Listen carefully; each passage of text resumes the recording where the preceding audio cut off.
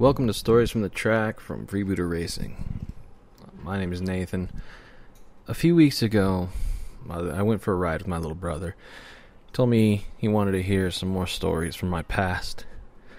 I figured it's a good chance for me to tell one and show that I'm not just starting out and have no history in the bikes. So here's a story from the 2006 National Championships. I was just sport class, but it's one of those stories where you're at a time in your life when your support kind of drops off and you have to really make a decision on where you're going to go with your bike riding. So here it is. Hope you like it.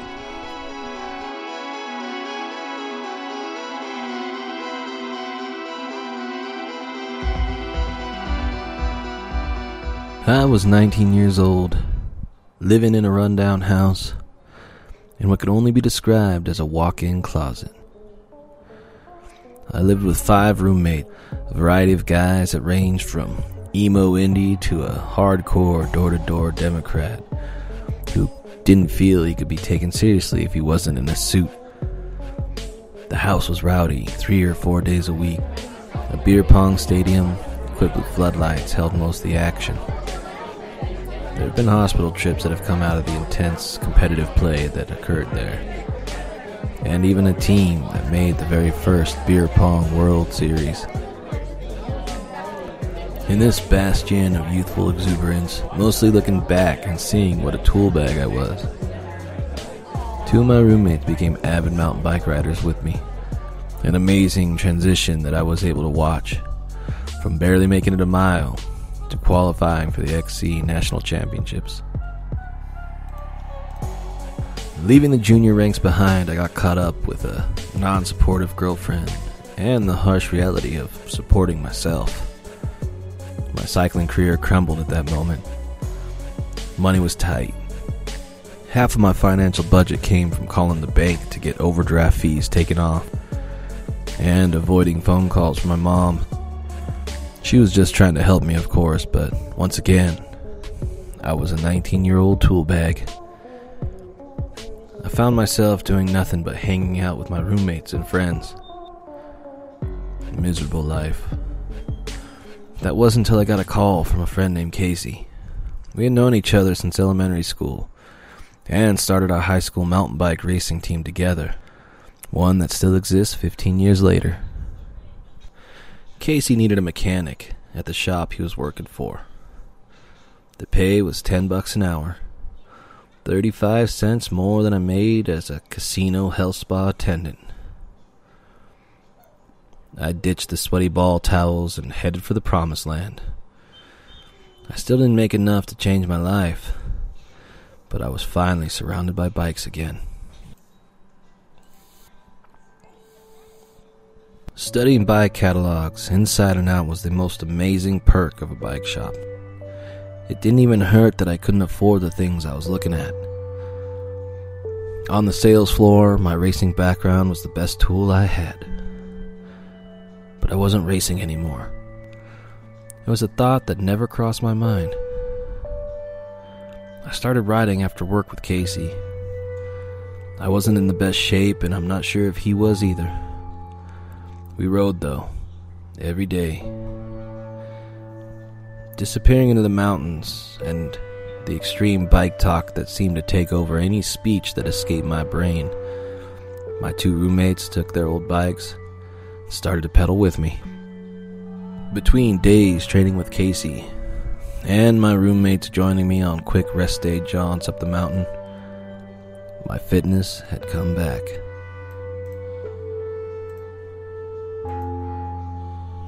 I created a season around my budget. 3 races. I could afford 3 races if I scrounged up enough for the entry fees. I had no idea what my fitness was like when I got to the first, the Peavine Challenge. This race was on my home trails, the ones I'd been training on. Casey and I were given the morning off from the bike shop, and my roommate Chris decided it was time for him to test his newfound love of bikes against someone other than me. I was just in the sport class. But after a few embarrassing performances coming out of my junior racing stardom, it was okay.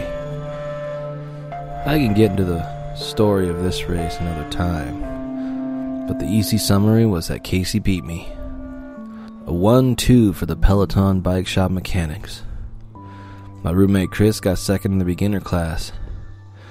He got beat by a hearty number, but the important thing is, we qualified for the national championships in Sonoma.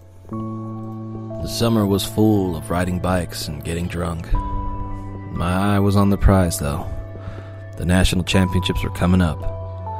I spent half a paycheck on the entry fee, so I had to explain to my mom that I had priorities, as she bailed me out of my rent debt again.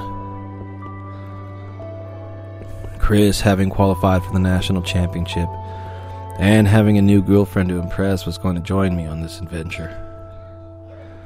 Hotels were out of the question due to budget constraints, so we found a KOA that was cheap.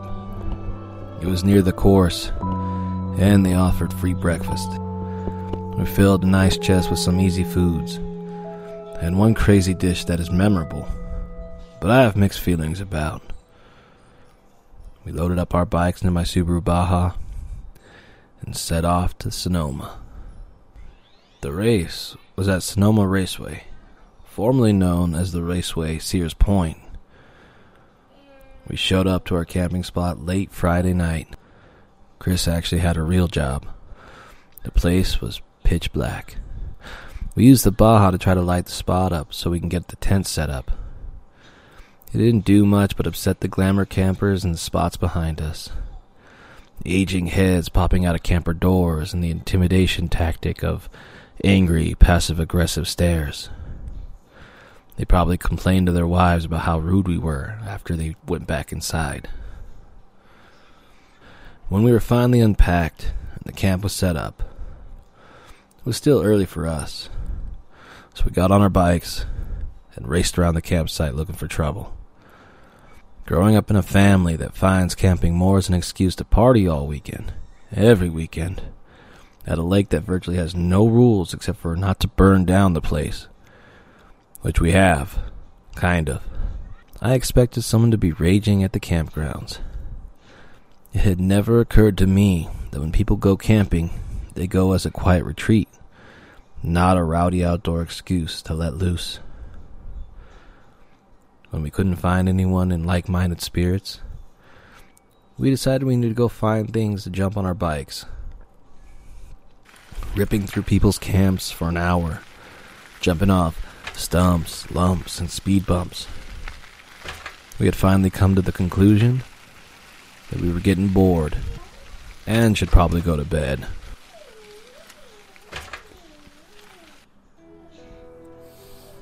We were up early, 6 a.m.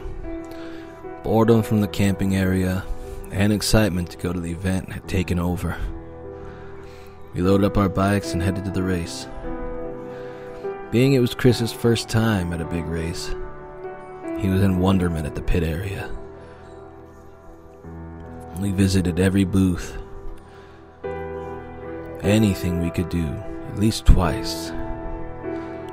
For me, it was half about catching up with friends who worked in different areas of the bike industry, and maybe a little bit of bragging to my roommate about how I was actually a decent racer once. Kind of like this podcast. Really, the only thing I was told from my friend Kenny, who asked me why I was racing my Santa Cruz Blur and not a hardtail. He said the Blur would be too much bike.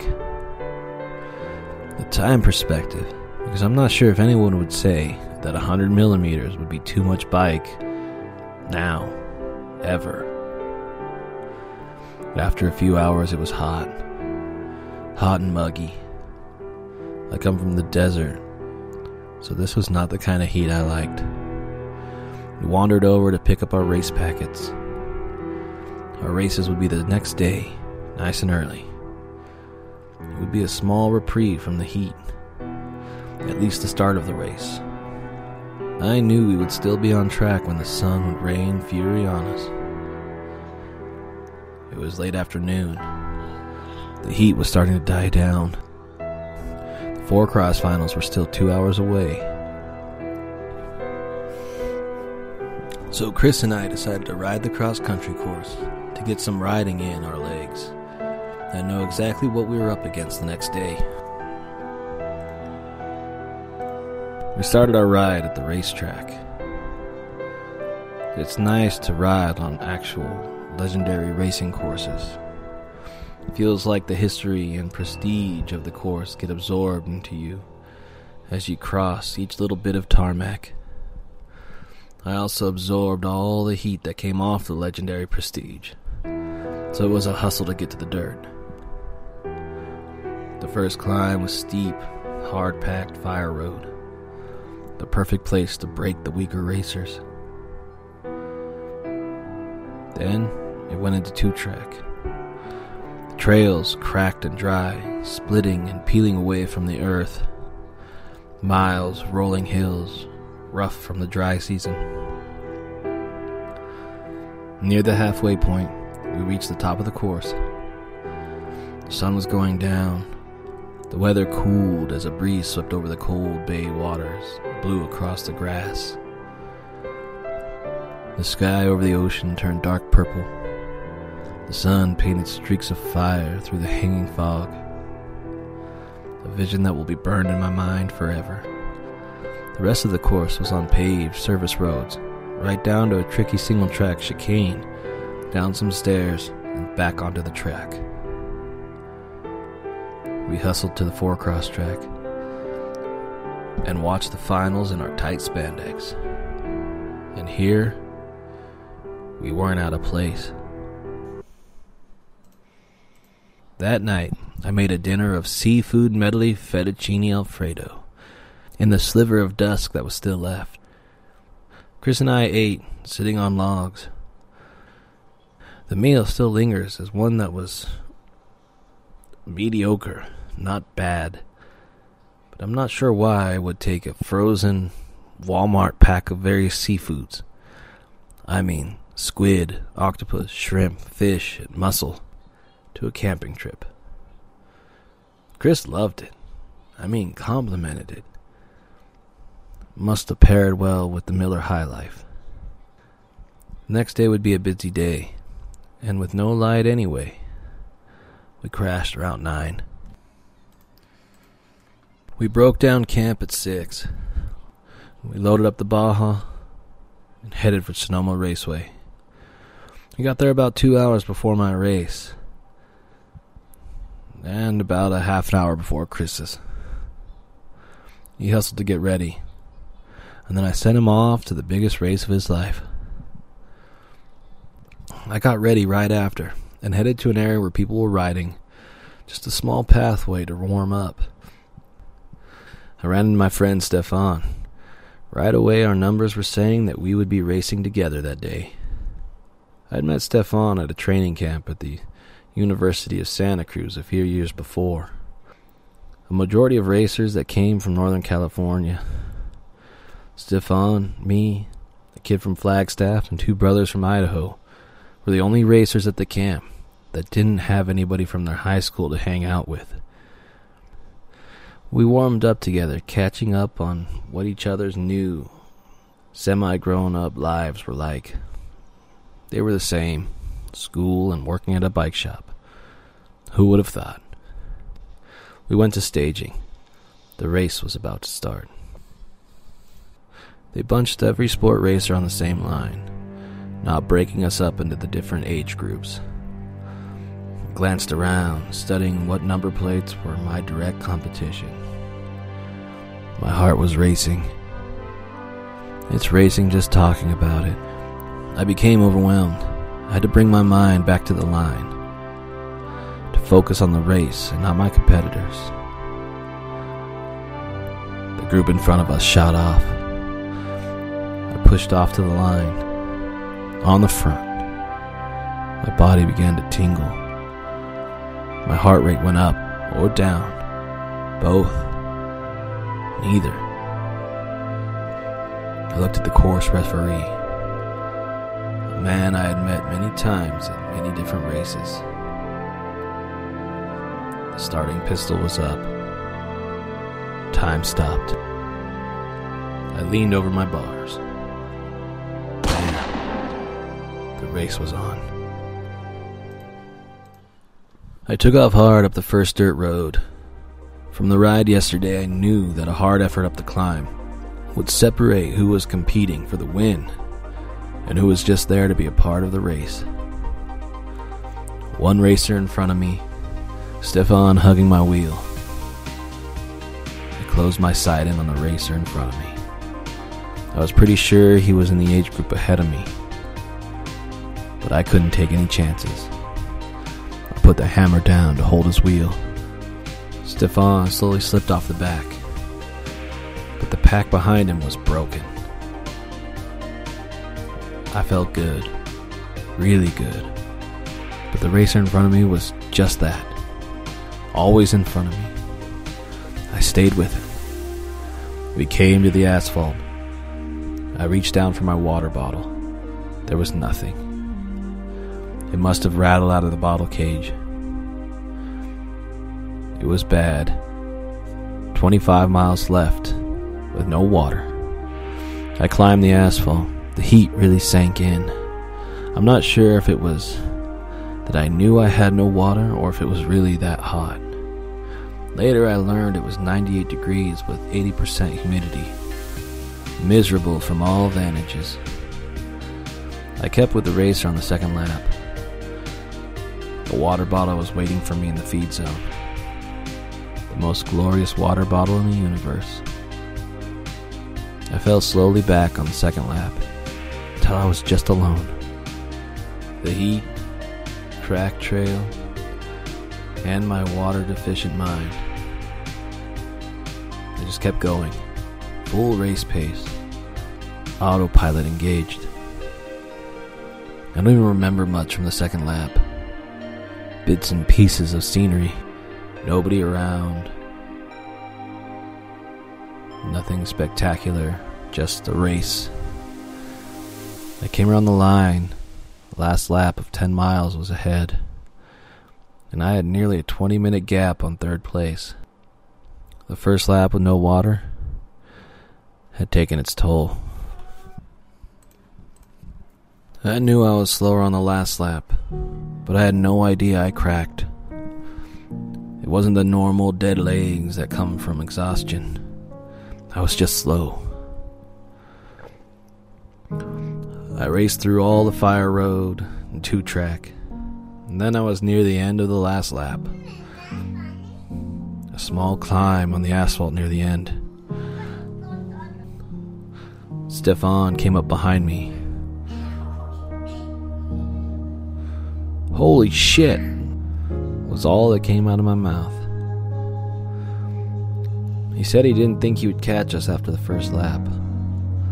Wished me luck, and rode on by. I gathered whatever strength I had left, and went after him. It was too late. On his wheels, we came to the switchback down the stairs to the racetrack. I didn't lose him. Maybe I can get him in the corner. Or maybe he'd make a mistake. He didn't do either. He went across the finish line, a few seconds in front of me as a national champion. I would have thought I would have been mad. I've been mad when I lost a local club race. I wasn't, though. Circumstances racing. It's part of what makes it exciting. I had a friend who had just won the national championship, and I got to stand on the podium right at his side. It was a happy day. I felt like I earned my place there. I trained hard. I wrenched on my own bike. I lived a lifestyle that was fun. And I did it. My second race of the year. The second at the national championship. I chugged a bunch of water and a Red Bull and headed home. Ready to attack the Downeyville Classic, knowing that I was one of the best in my class in the country.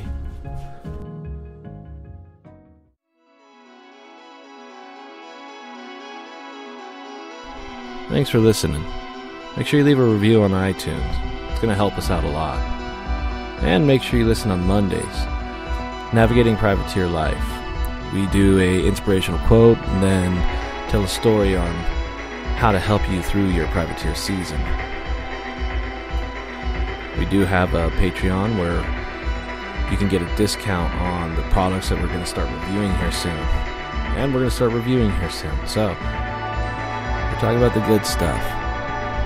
And we're talking about good deals. So make sure you check that out. Alright, make sure you have fun out there.